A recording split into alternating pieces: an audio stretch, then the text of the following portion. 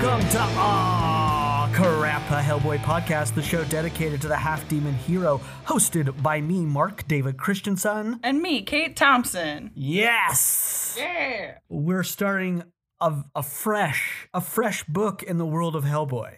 We've touched on him a little bit. He's been present with us since the Wake the Devil days. However, he's sort of been in shadow. We didn't really have a name for him. Then in the first Abe Sapien the Drowning, he kicked off that storyline to sort of get the story going.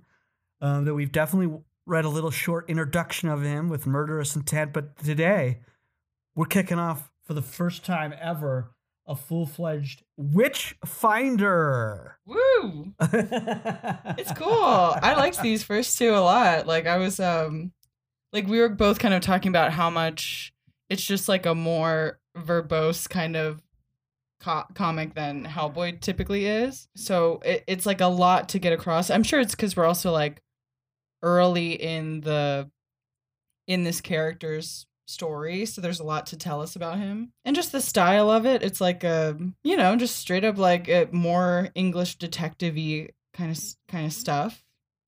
Yeah, it was really fun to read though. It was like, so, it's just not I never really like read Sherlock Holmes or anything like that, so it just wasn't like of particular interest to me, but I did enjoy it a lot. I'm with you there, and to add to that, I'm gonna go to I'm gonna also reference the foreword that's in part of the omnibus for this collection. Yeah, because to add to that, I think I agree 100%. I think in the middle of when I started reading this for the show, I think I texted you. Maybe it was like halfway through the first issue, and I texted you, Kate. I was like, I was not ready for how wordy this book was. And I meant it as a joke and like being very blunt about I just wasn't ready for it. But I do want it, like when you say verbose, it's not a bad thing. I think it's the world he's wanting to develop, Mignola, like the world he wants to play with, this English sort of occult detective world. It's going to be more verbose. It's not going to be like the more hard-boiled sort of Hellboy world, right? Yeah. Where it's like a character with few words to say. No, he's living in a world where like everybody sort of politely says a lot and probably has little undertones to it. I liked the banter in it and stuff. I guess, I sort of, lately we've been watching a lot of Agatha Christie's Poirot, which is like a Belgian detective, but solving crimes in England and stuff. Yeah, so I guess that's he's like the same detective in a Murder on Orient Express, correct? Oh, cool. I liked the depiction of the character from like the British television show. I'll have to find out the actor's name, but I thought he did a great job. That's awesome. Yeah, it's fun. And also with you, like I never have really officially read like a full Sherlock Holmes. Yeah. The foreword, this is what Mignola, because I want to say like he references things that I've never read. So I'm going in fully not like a fan. And I say fan just because I've just never read this stuff or saw it out. Like we don't have like a deep background with this genre, I guess. Yes. And I love that he kicks off this foreword by saying, as a parent, I know I'm not supposed to have favorites, but can't help it.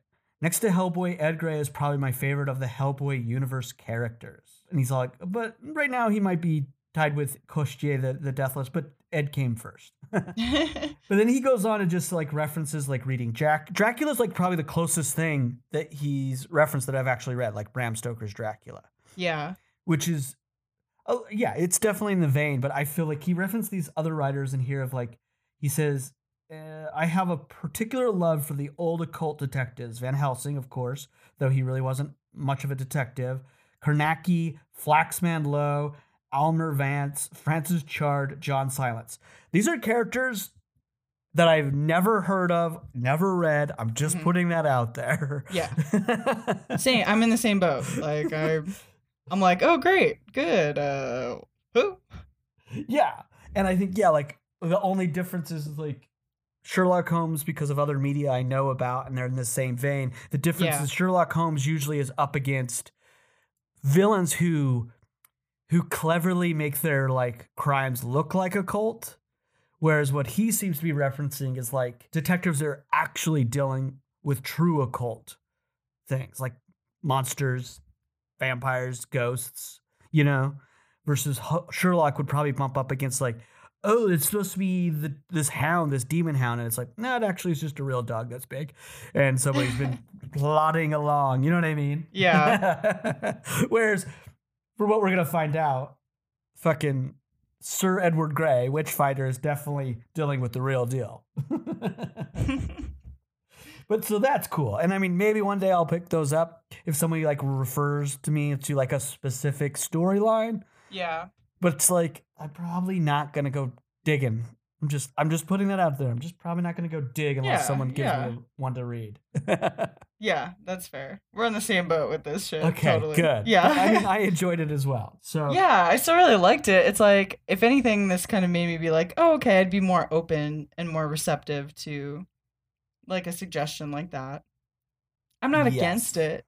Oh, 100% not against it. Yeah, yeah. And I mean, we'll get to it, but like the art, it really adds. I think Ben Stenbeck is like the right choice to ground this into that sort of English world. Yeah, the art was really cool. Yeah. But we'll get into that into detail because, you know, we don't have any segments. We're getting into the story of Let's In do the it. Service of Angels. Hell yeah. Oh yeah, I'll give you a little rundown here. Great. So in the Service of Angels, written by Mike Mignola, illustrated by Ben Stenbeck, as you said, colored by Dave Stewart, lettered by Clem Robbins, edited by Scott Alley, and this was published between July and November of 2009. Yeah, do you want to talk about should we talk about these covers too? Yeah. I mean, it's interesting. This first cover is so like just grabs your eye because it has a giant demon monster right front and center. Yeah. A nice big Hellboy thing, like with like, you know, a monster with like a big barrel chest, big ass hands, stumpy nose, and like some in like you know, variation of the tusk. Instead, we have these sort of like bat-like lower teeth, which I thought were cool. Yeah. And I think we'll see why they're sort of bat-like proto-bat-like. We'll see as the comic unfolds. Yeah, and we have Edward Grey in the foreground holding some sort of Hyperborean weapon. We've seen like similar weapons recently in BPRD. Yeah, it's almost directly related to the monks that were just fighting in our last storyline. Yeah. The Black Yeah, we have Goddess. like the forked blade, like two-sided blade here. Yeah, like cool sculptures behind him, like pockmarked. They look like very old, like hammered or chiseled. Yeah. Pretty cool. Edward Grey has like looks so sad almost, like he's so stoic and concerned. I think you pointed that like major characteristic of his in our first like storyline, that brief murderous intent. Mm-hmm. You pointed that out of like him being very stoic and sort of he's like a man, feels like a very private man, and it's probably who knows what he sacrificed to be able to be like. I mean, I'm taking a leap here, but it feels like that's part of maybe if you choose to be like a detective or be part of a world that's like outside of our realm. Yeah, it's like there might be some sacrifice that comes with that just to yourself, I guess. Yeah, and he's just like weary looking, and then you see his reactions when people on the street recognize him, which happens like fairly frequently. And he's clearly like distressed by that. He's like, ugh, like don't call me Witchfinder, you guys. But you know, instead he just keeps it that all inside. Yeah. It's fascinating stuff. Yeah. Let's get to it. Yeah, we have like a foggy, sooty, smoky kind of like London gray landscape here, you know, the cityscape with all the like chimneys puffing out smoke. It's like the opening of a Muppet Christmas Carol. Yeah. Truly my favorite story set in England. Mine. Yeah. So good. Yeah, London 1879. We see some police investigating a murder. There's a body that's been drained of all of its blood, even though it's been ripped apart, and like there's shards of glass all in it, and it should, by, you know, based on the injuries, there should be blood everywhere, and that's what they kind of keep talking about. Yeah. Edward Grey approaches, and, you know, the crowd is murmuring Witchfinder, and he's like just looking over his shoulder. Like a shit. They don't have a lot of respect for him, these like bobbies. They straight up say, like, call him Mr. High and Bloody Mighty. Yeah, I guess he's been knighted by the queen, so maybe they're like, oh, he must think he's so fucking smart. But yeah, it's I don't think he puts on airs once he actually shows up. I But agree. I'm sure it's like a reputation preceding him kind of a thing. For sure. Yeah, so this dead body is that of Bradley T. Hopkins of Hopkins, Snelling, and Rose Solicitors. And their office is just upstairs, but he was found down here. No blood. He's really fucked up. He seems to have like come out of a window, which is pretty wild. That's Yeah. like in that first opening page. I love that the window is like just a small detail of like, oh, he came through that, huh? Okay. Yeah. Yeah, and then the door was locked from inside and everything. And it's then like Edward- I feel like I'm being very like annoying. I was gonna No, say no. it's like a little mind. What is that old video game? We've talked about this. The game with the puzzles in them. The mind. Oh, Minesweeper? Is it Minesweeper that has like I don't little, know. Like, do you remember those like puzzles where somebody's like they're in a room, there's a puddle of water under them, they're hanging, there's Oh, no yeah, walls. yeah. That's what this feels like. Is like Those were like, I mean, like, there were like flash games that were like predated Escape the Rooms, but they were just like virtual Escape the Rooms. That's what these. Just like old PC games. Yeah, like old flash games you could like go on a web browser and play. That's what makes me think of a little bit. Cool. It's cool. Yeah, it's a little fun puzzle that they're trying to solve. How did he get? What happened if he was locked in? He's fucked up. Edward Grey looks back behind him. He sees Lord Wellington, and then so like one of his business partners recognizes the body. He asks if that's who it is. He's like, yeah, it is. That makes 3 murders. You've been reluctant to cooperate with my investigation, but now, sir, I really must insist. So he has to talk to this guy. He's like, okay, your associates are dropping like flies. We got to talk about this. So they go back to Wellington's place, and you see he's got like a nice, like, ornate office, and it's just chock full of all kinds of artifacts and carvings and stuff like that. A regular Trevor Broom. Yeah, he's a collector. He's got, the one thing I do recognize on this shelf is like a famous sculpture called the Venus of Willendorf, and it's that little stout looking like female figure. Oh yeah. Yeah, so I recognize that from art history. Isn't it featured in Hellboy 2, the movie? It is, yeah. It's we've seen the sculpture in the Hellboy universe before. This is a much like more realistic scale of it. I think it is like about that big. It's pretty small. It's just like an old fertility statue, I think. But I'm sure based on that, like because that is an actual like historical piece of art, I bet some of these other things on the shelf here have actual historical significance, although how the fuck are you even gonna look that up? I don't know. Just gotta take art history for 2 semesters. Not gonna happen. Again.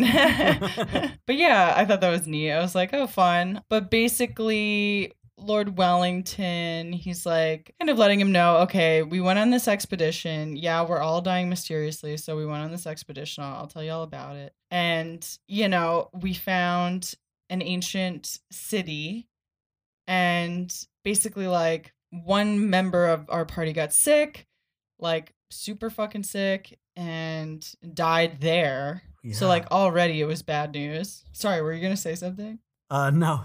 Oh, I thought you inhaled like you were Oh, sorry. ready I was to... just like, that's No, you're dire. good. Sorry, yeah, it's very bad. But Wellington's basically talking about like, oh yeah, we found a city that was like super ancient. Imagine whole civilizations rising and falling before the coming of man.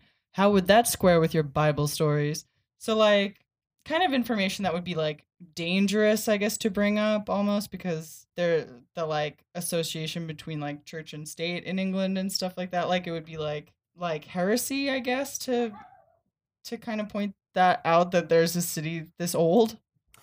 Yeah, 100%. And it like it any kind of civilization before those times, if they exist, it just like it completely changes your whole world history. Yeah.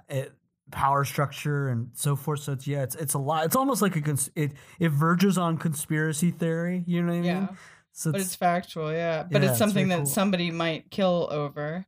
yeah. But yeah, that's basically what he's talking about. There's a city out there in the Sahara 1,000 times older than Troy.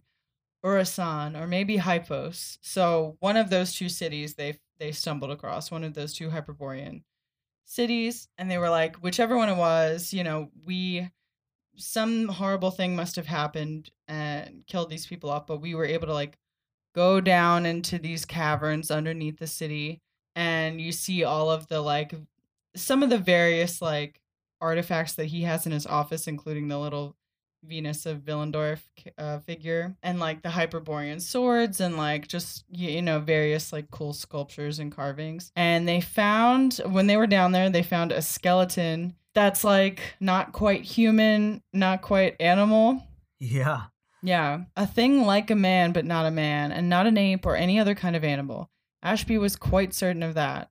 A proper Darwinian nightmare, he called it. Yeah, so, and he's saying, like, yeah, that'd complicate things for the old Church of England. So, like, more stuff that's like, some other thing that looks like it predates humanity that we don't want to necessarily unearth unless it benefits us in some way, I guess. Yeah, because the church is saying that we were made from one source and the image of a god, and this is saying, there's more to it. Yeah. So he's like, I don't know. And then, the one member of their party got sick that night. Another wanted to return the bones, but the rest of us were like, no way. We're going to go exhibit this and make a bunch of money. It's going to be so great. More members of the party die while they're bringing this skeleton back to England. No one's taking a hint. Yeah, everybody's like, we gotta just still bring it, doesn't matter. The skull has that kind of distinct like lower jaw, like that kind of bat-like tooth, the like too close rodent neat kind of teeth. Yeah. But then also like fangs, sort of like bat-ish fangs. And they're like, yeah, we'll have somebody make the rest of the like the rest of the bones, and we'll put it on display, and it'll be so great. And then Wellington's saying that Hopkins, the guy who was found dead with no blood, came to him this morning, was scared to death. We got to get rid of the bones. So, yeah, we hired a laborer, and he was supposed to get rid of them, and now I don't know where the bones are, okay? So lay off me. Let me be. We hoped that would be the end of it. He's like, and Edward Gray's like, well, what's his name? And he's like, Blackburn, something. What was his name? And then as Edward Gray is like kind of looking at some of the artifacts and Wellington's trying to remember, Gray like hears the sound of Wellington's drink falling to the ground, and he turns around and there's a little pre-human vampire looking creature. Yeah. Like just crouched above Wellington's now, a corpse now. Yeah. Looks completely like sucked dry of any kind of like life force or blood or whatever. Which is wild, because in that moment you're like, what just happened? Like, did he bite him, or did it happened like, fast, supernaturally suck it? Yeah, like, oh boy. Yeah. And he's just like hisses and jumps at Gray. Gray pulls his gun out but isn't able to like fire in time. They smash into all of the artifacts. And Edward Gray starts, doing like a prayer, sort of like incantation, as he's like kicking the thing in the face and like smashing artifacts into him and stuff. Making prayer the coolest thing ever. Right. Using prayer as a weapon. And in the fight, as the artifacts are kind of being scattered everywhere and glass is shattering, Gray picks up, or does he get a shot off when he? No, I don't think he does yet. Okay, but yeah, in the like, get a shot. Yeah, not yet. In the kerfuffle, he picks up the Hyperborean sword, which when he holds it up seems to glow with energy, and it deters the vampire thing. And Gray continues to, just say a prayer basically, and, by his power I command you. And the thing kind of cowers and turns back. He says, tell me your name, devil, speak. And then the vampire creature doesn't speak, but Wellington's corpse, or, what is like basically a corpse, speaks Blackwood, Donald Blackwood, and gives him the name of the laborer who they hired to get rid of the bones. Then the little vampire guy picks up Wellington, chair and all, and chucks him out the, throws him. We've seen a lot of crazy shit at this point in the entire Hellboy universe. Yeah, I've never seen anybody get picked up chair and all. I'm putting that up there as one of the craziest little It's moments. nuts. Like, wow. And he's like this little ape-like creature, this little, Yeah. yeah. So funny. And Gray has to like jump out of the way to avoid getting hit by Wellington and his chair. So it's very strong. It's like clearly a super strong little creature. Gray picks up his gun and he still has the sword in his hand. He follows the little guy. The little vampire crashes out of a window onto the roof, and Gray makes chase. He kind of loses him for a second, but then the little thing hops at him from behind. Now, like, unloads his gun on him. There's 6 shots that go right through the torso, but they don't seem to do anything. The vampire turns into like vapor and floats away. Yeah, and he just lets out. Damn. And then we just see the fucking fallout inside Wellington's house, where everything's just smashed. Windows are smashed. His dead body is on the ground, devoid of all life. Then they take him to, I guess it like cuts over to St. John of the Cross Police Hospital. They're doing like an autopsy on Wellington. Yeah, he's just like, he's there's clear signs of physical violence. His body, as you said, was hurled into a wall. It all seems to be done after he died. Like, all of this violence was done after he died. Gray's like, what's the cause of death? And they basically can't account for it. They're like, we don't know. Like, somehow he died instantaneously. Odd. And Gray's like, oh, so he was dead when he spoke to me. The doctor is like, with all due respect, sir, perhaps in the excitement you were mistaken about that. But Edward Gray is like insisting that he's right and that the dead guy talked to him and stuff. So is he thinking, okay, I just want to clarify this moment for us. Yeah. For me, at least. Did he, are we to believe that he was dead as soon as he pretty much walked into his apartment and sat, or he's been dead from the moment that, you know what I mean? No, I think he was dead up until Edward Gray turned his back and he was like, hey, what's the name of that guy? Edward Gray turns around, the little creature appears and sucks the energy, the life out of this guy. And then when Gray turns around, so it happens very fast. Okay, so he's more so like interesting. I'm just. So he was. I don't know. Like, there's just some supernatural shit going on, basically. Cool. I'm just. I think I'm just thinking too hard, because like when he says so that he was already dead when he spoke, is he just talking about the very end with like Blackwood? Or is he talking about their whole conversation? Yeah, I think when he just says Donald Blackwood. Okay. I think that's the only thing he says after he died. But Correct. he also, Edward Gray was holding the glowing sword, and saying like, I command thee to speak, with invoking the power of God and all that stuff. So maybe one of those things made it so that maybe it's like not all of the bodies would be able to speak afterwards, but from whatever Gray was up to, he was able to get that information out of the body. And they're talking to this other guy at the police station. It's talking about how, blood wasn't there in any of the bodies. Gentlemen, are we not forced to consider the Eastern European legend of a peer or vampire? we got first mention of vampire right here. Oh. And then somebody busts in. Sir Edward, we've completed our check of London registry. I'm afraid we're finding no listing for Donald Blackwood. Oh, that's a character named Phillips. Thank you, Phillips. Yeah, thanks, Phillips. So yeah, they're considering supernatural. Bullets didn't hurt it. What's the dealio? We hear Witchfinder being spoken. I assume this is happening in Edward Gray's memory of the guy in the street saying it. Yeah. And it's kind of happening over these close-up shots of sort of grotesque samples in jars, kind of mutated fetuses and stuff like that. Yeah. Oh my god, what's that shit called? You know what it is. It fucking stinks and oh man. Formaldehyde? Thank you. Yes. That really was not in my brain. They're floating in their little formaldehyde jars. So Edward Gray's kind of talking it out, saying that this artifact is super old. And they're discussing how old the artifact is, the sword. Gray's wants to hang on to it since it seemed to be the only thing that deterred the the little proto-vampire guy. Yeah. All of a sudden, a woman walks in saying that a boy came and delivered this note for Edward Grey. It's about Donald Blackwood. It's his address. It's on the East End. One of the other cops is saying, I'd advise you against going down there alone, especially at this hour. It's like the bad side of town or whatever. Yeah.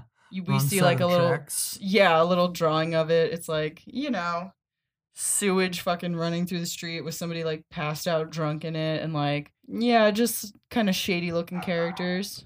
Probably some sex trafficking going on in this. Yeah, some sort of prostitution going on down here in the lower right side.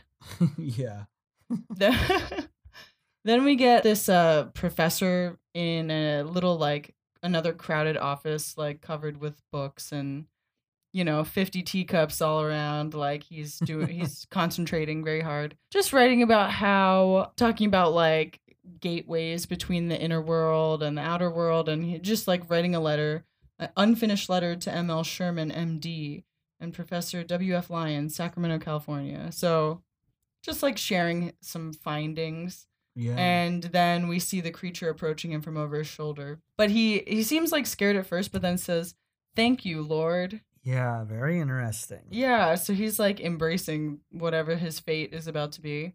Yeah. Then we see the streets of the east side looking pretty rough. We have like orphans and stuff sleeping on, families sleeping on the street. Edward Grey gets out with some other cops, and they're inspecting the house, the address that they had on the piece of paper. It's fucking ransacked. It's totally jacked up. There's blood everywhere hanging from like the ceiling and splattered on the walls. There's a disembodied arm in the middle of the floor. It's bad news. Big time bad news. Yeah. Meanwhile, that professor who we saw writing a letter, he's saying like, he's prepared for this like messenger of the Lord, and here you are at last. But we see like the kind of unflinching stare of the vampire creature just looking at him. What's interesting too is in comparison to the one that we've yet to see, or the first one we've seen, sorry. Yeah. That one was like small, almost hunched over, more like primal, right? This one that's appearing to this professor seems to be standing upright. He's almost more, I'm going to compare him to Abe Sapien. He's holding more of a humanoid sort of stance, like standing straight up more. And I think that's very interesting.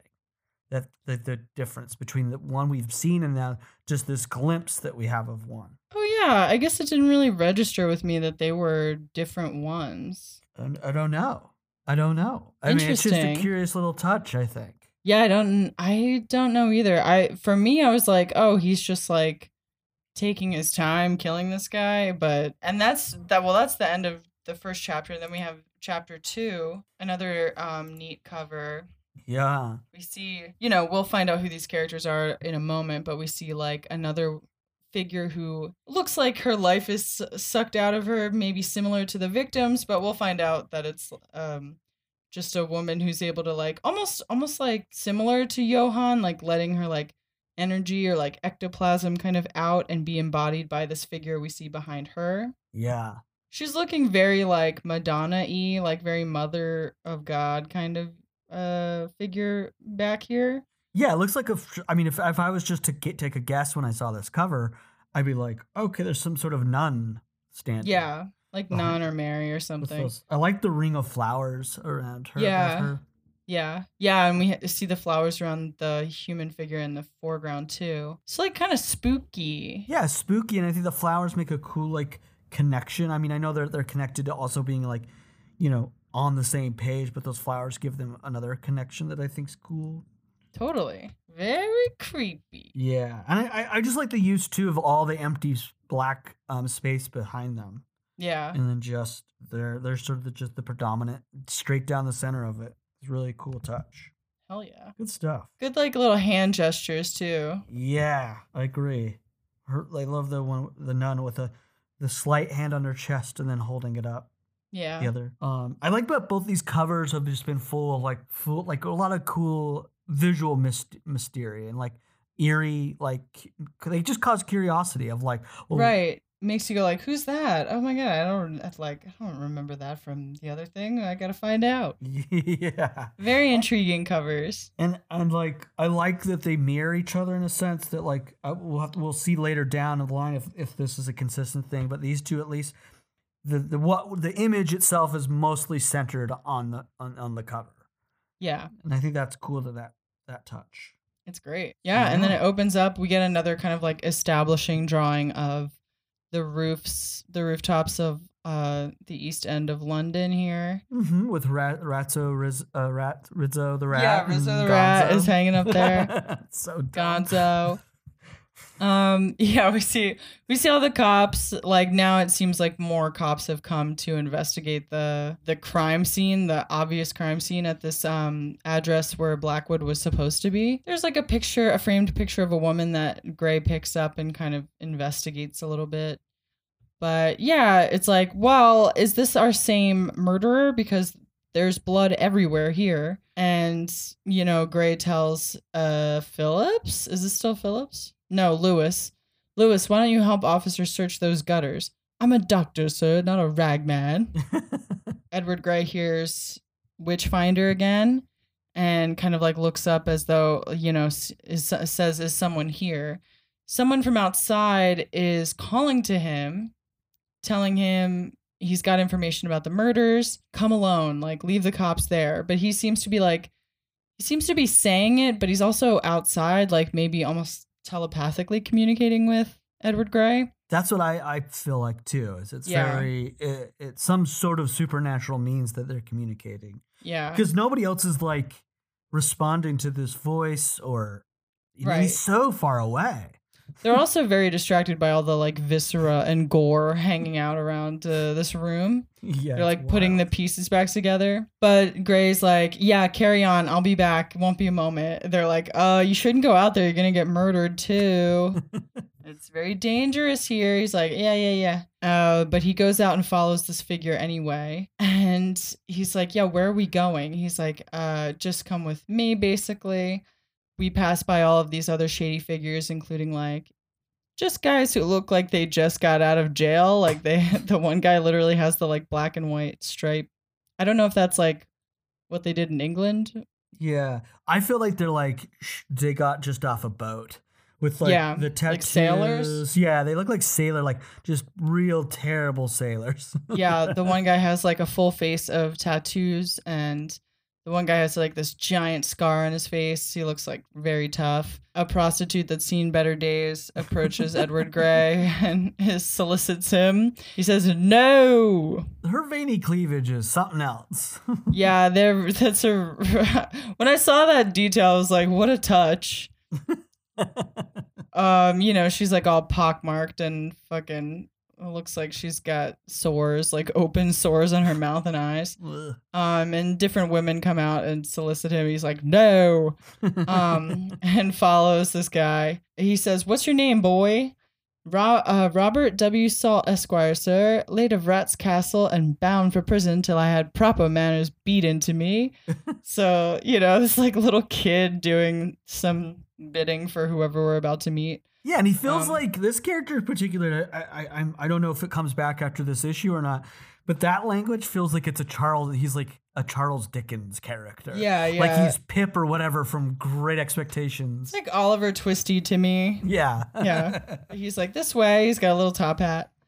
Mind your head, and he leads him into like this little half door that he has to like crouch to get into. He's like, yeah, shouldn't keep the captain waiting.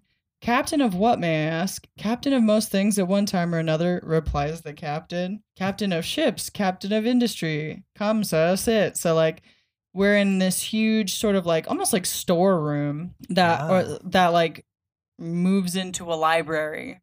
There's, like, big barrels and huge chests of something or other. And then just, like, a million books. This guy's sitting, the captain is sitting at a giant desk with, like, a candelabra on it and, you know, tons of liquor. Yeah. Yeah. He's like, you want a drink? And Edward Gray, like, takes it, I guess, to be polite.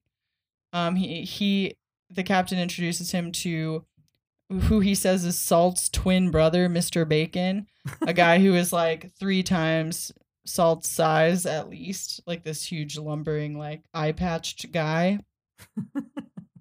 Like bookends, don't you think? Gray says exactly alike. So, just kind of they're like playing with each other and they take a shot. Then the captain explains, he like knows too much basically. Yeah, it's like putting Gray on like edge a bit. Yeah. The fact that like he's like, hey, I know you did all of this stuff. He basically like runs down Edward Gray's history. Like, I know all these things you've done. I've been watching you. Bravo, well done. And Edward Gray's just like, you know things you shouldn't, Captain. So like a little like not offended, but being like, what the fuck are you? Why are you investigating me to this degree? You shouldn't know my secrets, especially ones that deal with the Queen and so forth. Right. Like top secret stuff. And he's saying, for a very long time, it's been my business to listen, to take note, to record the invisible working of our England. I keep her secrets, and for the most part, I keep her secrets safe. So he's just like, he's like a, underground guy who like knows all this shady stuff. Underground scholar. Yeah, he seems like smart and well connected, and like he's like, I'm a historian. Has all this information, yeah. And he's like, saying, okay, now you're investigating these murders, you're trying to find Blackwood. Yeah, but we don't have that information. Gray says, I was led to believe you had information for me. It seems not. Strictly speaking, that's true, but I have a fair idea of where information's to be got, and I'm fairly certain you'd not find it your way to it without me, and that makes us partners. So they're kind of like, now they're traveling together with Salt, Bacon, Captain, and Edward Gray walking down this like East End London street that's like super foggy. Yeah. And windy. The captain claims that Gulliver's Travels was based on him. It's such a silly, like, true or not, it's so funny. Yeah, it's a really fun little thing. He's like, oh yeah, you didn't believe me? I should have showed you the teeny little cow that I have in my office. It's this big, and then they come across this guy sitting out on a bench in front of a house. He greets them, good evening. Brings them in to see his sister. He takes some money in exchange to see her. Leads them into this like pretty like nice, ornate looking house. We see his sister here seated at the end of a bed. Edward is like super nice to her. It's like they're sort of like flirtatious almost, where he's like, very pleased to make her acquaintance and all that stuff. Her name is Mary. It causes his brother to be like almost quite like, he says, like after they like greet each other and he's like, Mary, he's like, Queen's business, wasn't it, sir? Like, don't be fucking fussing with my sister. Right. Keep it professional, pal. And so Mary tells him. Do you like my Cockney, by the way? Did you like my Cockney? That's really good. I'm feeling silly. Okay. I liked it. It reminds me of like Mary Poppins. She says he's like, okay, I have questions. Can you help us? She's like, you got to direct your questions to Zora, which the captain tells Edward Gray is her spirit guide. Then we see like framed pictures of the flowers that we saw on the cover. And then in like a spookier, it seems like they turned out all the lights.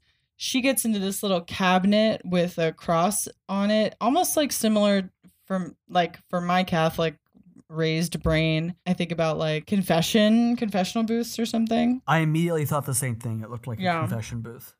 There's like a screened little window, but it's like just for one person, and she gets in, and then from that screen emerges like a sort of ethereal, smoky, ectoplasmy substance that kind of travels through the screen and then forms back into this figure Zora. Whoa. Yeah. See, but I am come down from my master's a short time returned to the earth, to serve the brotherhood of man.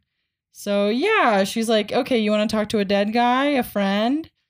And Edward Gray says, a complete stranger, Donald Blackwood. So he's trying to communicate with Blackwood through, or find him or something through Zora. Yeah, he's here in the company and care of spirits, for his passing out of your world was terrible. So yeah, like Blackwood was in pieces back at his house.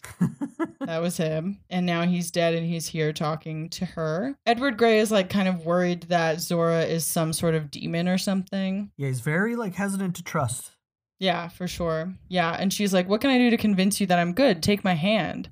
He says, if it's all the same to you, I'd rather not. And she says, what then? He was like, I want to look in this cabinet and see what's going on. Like, is this a trick? Is this a devil?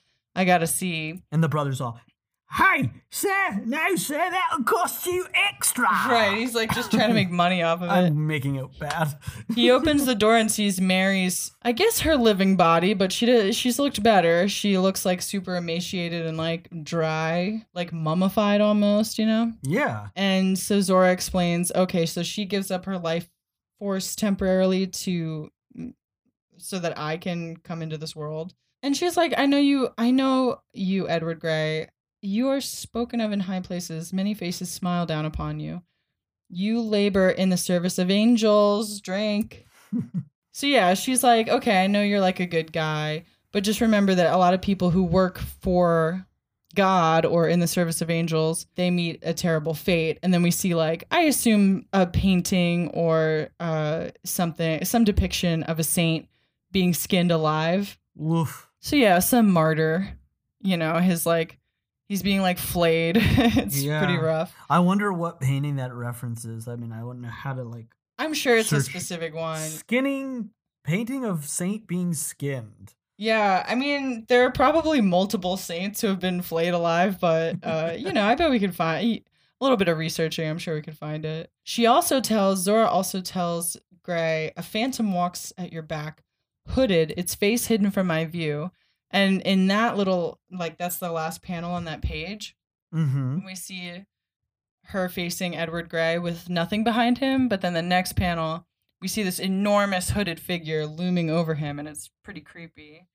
I thought that was like a cool way to depict that, where it's like to like human eyes, we wouldn't see it, but she sees it. And she says, Acheron is written across the Phantom's head, to which the captain, he quotes Paradise Lost.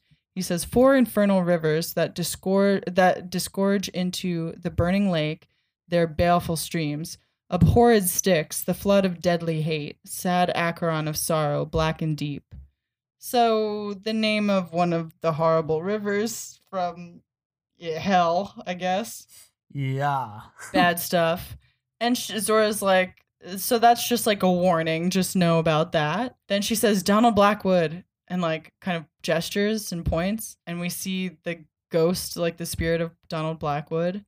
He appears there. Grey says, Lord Wellington gave you a bag and told you to throw it away. Do you remember? Where's the bag now? He's like, I don't remember. I threw it in the... But then we hear like huge booms, like giant booming sounds. Ooh. What the hell was that? Blackwood appears to be gone, and everybody's kind of looking around. I love that boom. No, I just want to interject. That boom. Blackwood is a dead spirit, right? Yeah. I love that the boom knocks his hat off. Right. He's I figure he like whipped his head around so fast that it like his hat went flying. But yeah, it definitely is like the force of it in one way of the sound in one way or another made that hat fly off. Yeah.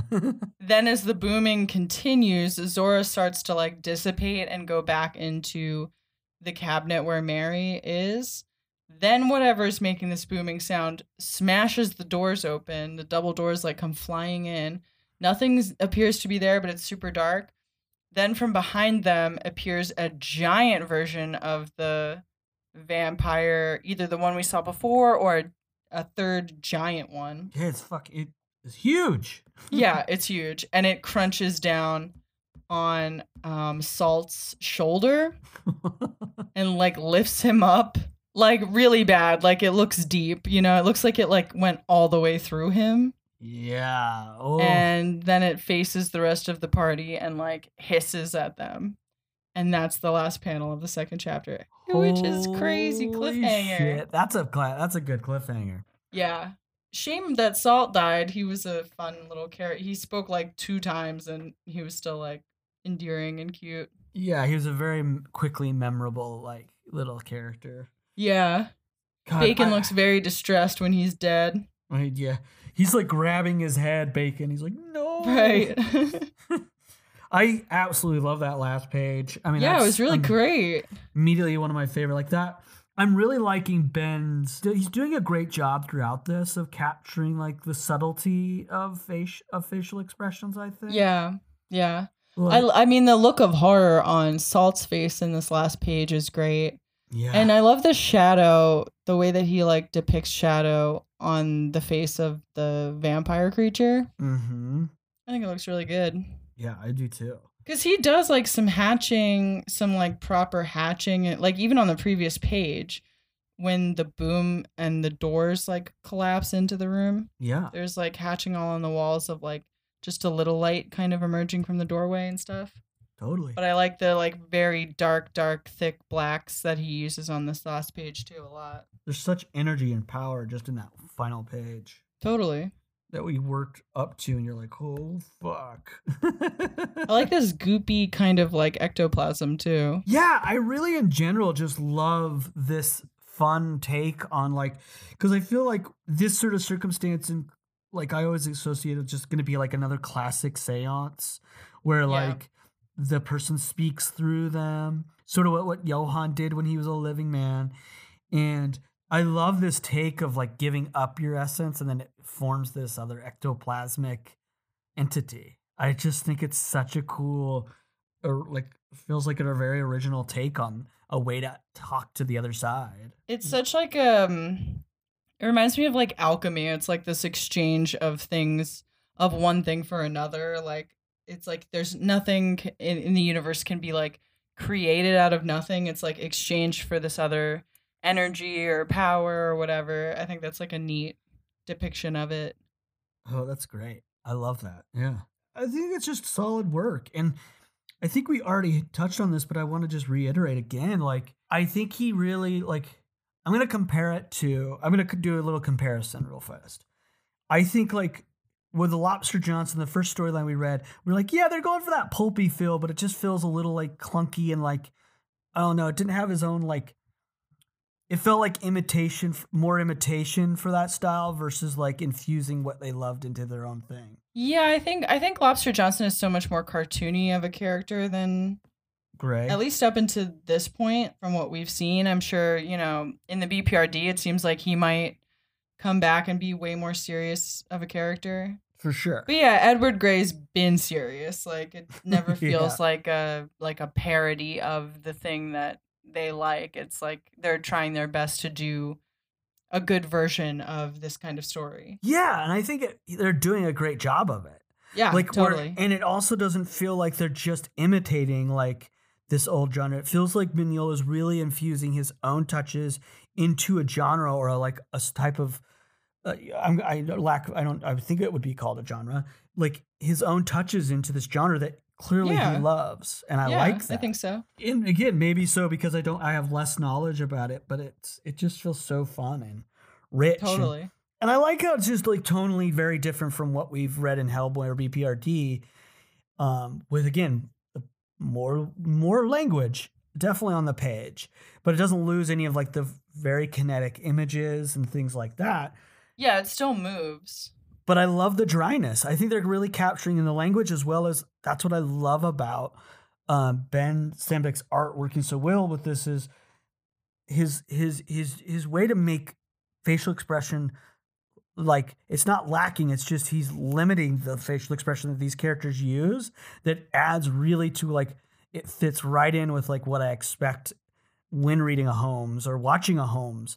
Just that dryness that like the UK and that those kind of things bring, I guess. Yeah, I mean, I like stuff like the way that he like lights the captain when they're first meeting. Like, the captain has like his eyes and like face is like half in shadow. It's like we don't know a lot. We and Edward Gray don't know if we can trust this character yet. Yeah, and yeah, I think like little things like that, like visual depictions of that aspect of people's characters, is really helpful and just interesting.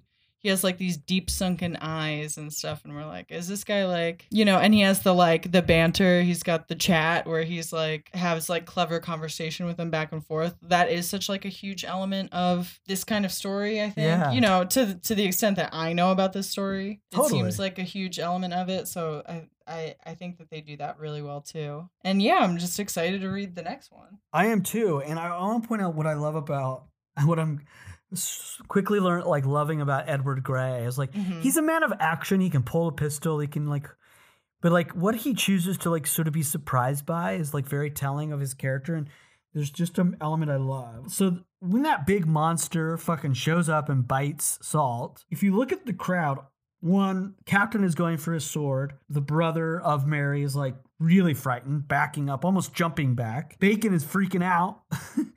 You look Yeah. at Edward Gray, he is so just like assessing the situation and Right. no reaction whatsoever, just observing. It's almost like, okay, I'm going to make sure I know what to do.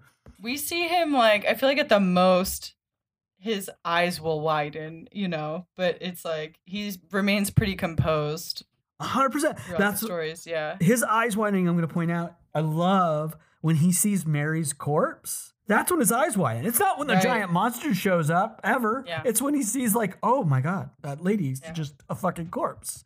This was surprise. It's almost like he's just more like surprised. Like that's Totally. not what I expected. I mean, I love that. I just think it's cool character stuff for Edward Gray. And I think that's what makes you immediately sort of like him. Hell yeah. Really fun stuff. I am also excited for the continuation of this story. Yeah. Any other final thoughts or any other images you wanted to point out that you liked? Oh yeah. I mean, well, I'm trying to think of suggestions too. I saw a couple movies that were pretty good Go that for it. aren't like vampire related, but there's one that was like a horror movie that's on Shudder right now called The Power, and it's like these English nurses in the 70s, and I guess in the 70s they would do like these kind of like scheduled blackouts, power blackouts, Whoa. to save energy. So she's like in the hospital with these blackouts happening, and it's like her first shift, and like some spooky shit goes down. Ooh. I thought that one was good. Oh, great. It's called The Power. The Power, yeah, if you have Shudder. And then I also on Shudder watched The Day of the Beast, which was like a bonkers horror movie about a priest. It was the same guy who did. Remember when I was talking about that show 30 Coins on HBO? Yeah. Same director, but it's a movie that he did like at least 10 years prior, maybe more, about a priest who has to do bad stuff because he's trying to communicate with the devil to find out where the Antichrist is going to be born. Oh. He doesn't like doing bad stuff, but he has to do bad stuff, so it's like kind of a fun. And the actor's like really fun in that. Oh, cool. The Day of the Beast. The Day of the Beast. Yeah, it was cool. Before I get to my suggestions, I just want to point something out. Another thing. Oh yeah. I love that figure that's behind Edward Gray. I'm curious to see what that comes of that. I don't know Paradise Lost enough to really understand the reference or the quote, but I'm very curious. I find it very curious of like the first form we saw Edward Gray in. He was like a hooded figure among like the fairy world, and it's very interesting that this hooded figure is behind him and his outcome is this weird hooded figure. I mean, just from the quote that they give us, and like, I guess this tall hooded figure has Acheron written on it. It makes me think of like how you have like, I guess I'm probably pronouncing it wrong, but Charon on the river Styx, the like boatman who like takes the dead to the underworld. Maybe it's like this kind of phantom behind Gray is like looming there because Gray is in a dire situation where he might die at any moment, right, and have to get like taken into the afterlife or something like that. That's like looming over him. Whoa. Whatever it is, it's like ominous. It's like, okay, that can't be good. Yeah, I love that. Yeah. I think that's great. That's great insight. I think that makes total sense. I love that. Something like that. I mean, I could be wrong. That's just when he was saying that, I was like, okay, well maybe he's like, Edward Gray's time's a ticking. It seems in line with what like the danger he puts himself in. Right. Very cool. Yeah. I love that. For suggestions for me, like I would say, I'm just gonna do a really bad movie that if you want to check it out, because I'd heard about it for years, And I equate it because this is in the service of angels, and this movie involves directly angels in biblical times, and I'd heard about it growing up. I think people like it's like a cult like movie classic. The guy that created Highlander made this movie back in 1995 called The Prophecy, which stars Christopher Walken as the angel Gabriel, or the archangel Gabriel. Eric Stoltz is another angel. Viggo Mortensen plays the fucking devil. Virginia Madsen's in it. It's all about like literally a whole movie. You have to watch it. It's like pretty bad 90s like movie. I'm so sold on this, dude. I would love to watch this movie. But it's worth a watch. Some of it's insane and just dumb, but like it's very 90s. Get ready for that. The Prophecy. And it's pretty much like saying like, well, there's another war, even though like the war the Bible talks about of like the angels get thrown down to like, or some angels along with like the devil got thrown down to earth and that whole biblical story. It's like there's a whole other chapter because in heaven there's a war between angels because God put humans above angels. So now they're angry and they want back in and all this stuff. It's really like overly complicated. And then I love it. I love all this dumb shit. It's on Tubi right now too. It's free on Tubi. Yeah, I watched it on HBO Max as well because I was like, there's like straight to DVD or straight to video sequels. I think I started one. I was like, I can't do this. This stuff's so bad. Yeah, no way. Christopher Walken's just classic Christopher Walken, but as like an angel, and they perch, which is sort of funny. A funny thing about it, and they're like sort of Matrixy because they like, of course, they're angels, but they wear like long coats. Oh my god. You know, it's worth a watch. I'm all over it. Hell yeah. Some bad but entertaining biblical like inspired cinema. That's it for that for my suggestion. Hell yeah. With that being said, hey listeners, we'd love to hear your thoughts on these first 2 chapters of In the Service of Angels, Sir Edward Grey Witchfinder. We'd love to hear your thoughts on anything we discussed, anything you think we missed, anything you just want to add to and share. Your thoughts on Ben Stenbeck and his art with Dave Stewart's colors and Mignola's writing, all of that. Clem Robin's letters, which are all great on the booms. So we want to hear from you. So please email us at awcrapahellboypodcast@gmail.com to share your thoughts and get them on the show. As well as you can follow us and keep up to date with what's coming down the line each week on Instagram at awcrapahellboypodcast, Twitter awcraphellboy. We will try our best to respond to anything you post or comment on or direct message us on there. But if you want your thoughts on the show, do email us at awcrapahellboypodcast@gmail.com. As well as I'm going to ask, if you can, please go out of your way to rate and review us. If you're however you're listening to us, that allows you to do so. But if you go out of your way to go onto Apple Podcasts and give us a 5-star review that starts with the word boom, we'd appreciate it, but we'll also read your review right here on the show, give you big old praise and read that review. We call that a boom review. So please give us a boom review on Apple Podcasts. Well, that's it for this episode. We'll be back next week for the next 2 chapters of Sir Edward Grey Witchfinder, the first storyline of his own, very own, In the Service of Angels. Until then, thank you for listening, and remember, we love you!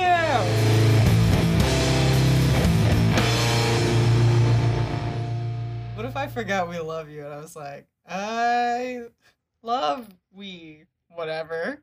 Hello, listeners of Ah Crap, a Hellboy podcast. Are you ready for a creepy promo? My name is Muriel, and I love true crime. I'm Nick, and I am not a fan of true crime. Every week on our new podcast, Muriel's Murders, I handpick a real-life crime story that I think will blow Nick's mind. Muriel is really enthusiastic about researching and telling me these stories, and boy, they are a lot. Some of them are famous. Some of them are weirdly under the radar, but all of them contain crime, violence, and murder from across history and around the globe. How does that make you feel, Nikki? Nervous? Are you ready to hear a story? No. Too bad. Here comes Muriel's Murders. So join us every Wednesday wherever you get your podcasts, and check out the original Muriel's Murders animations on Instagram, YouTube, Twitter, and TikTok at Muriel's Murders. Campfire.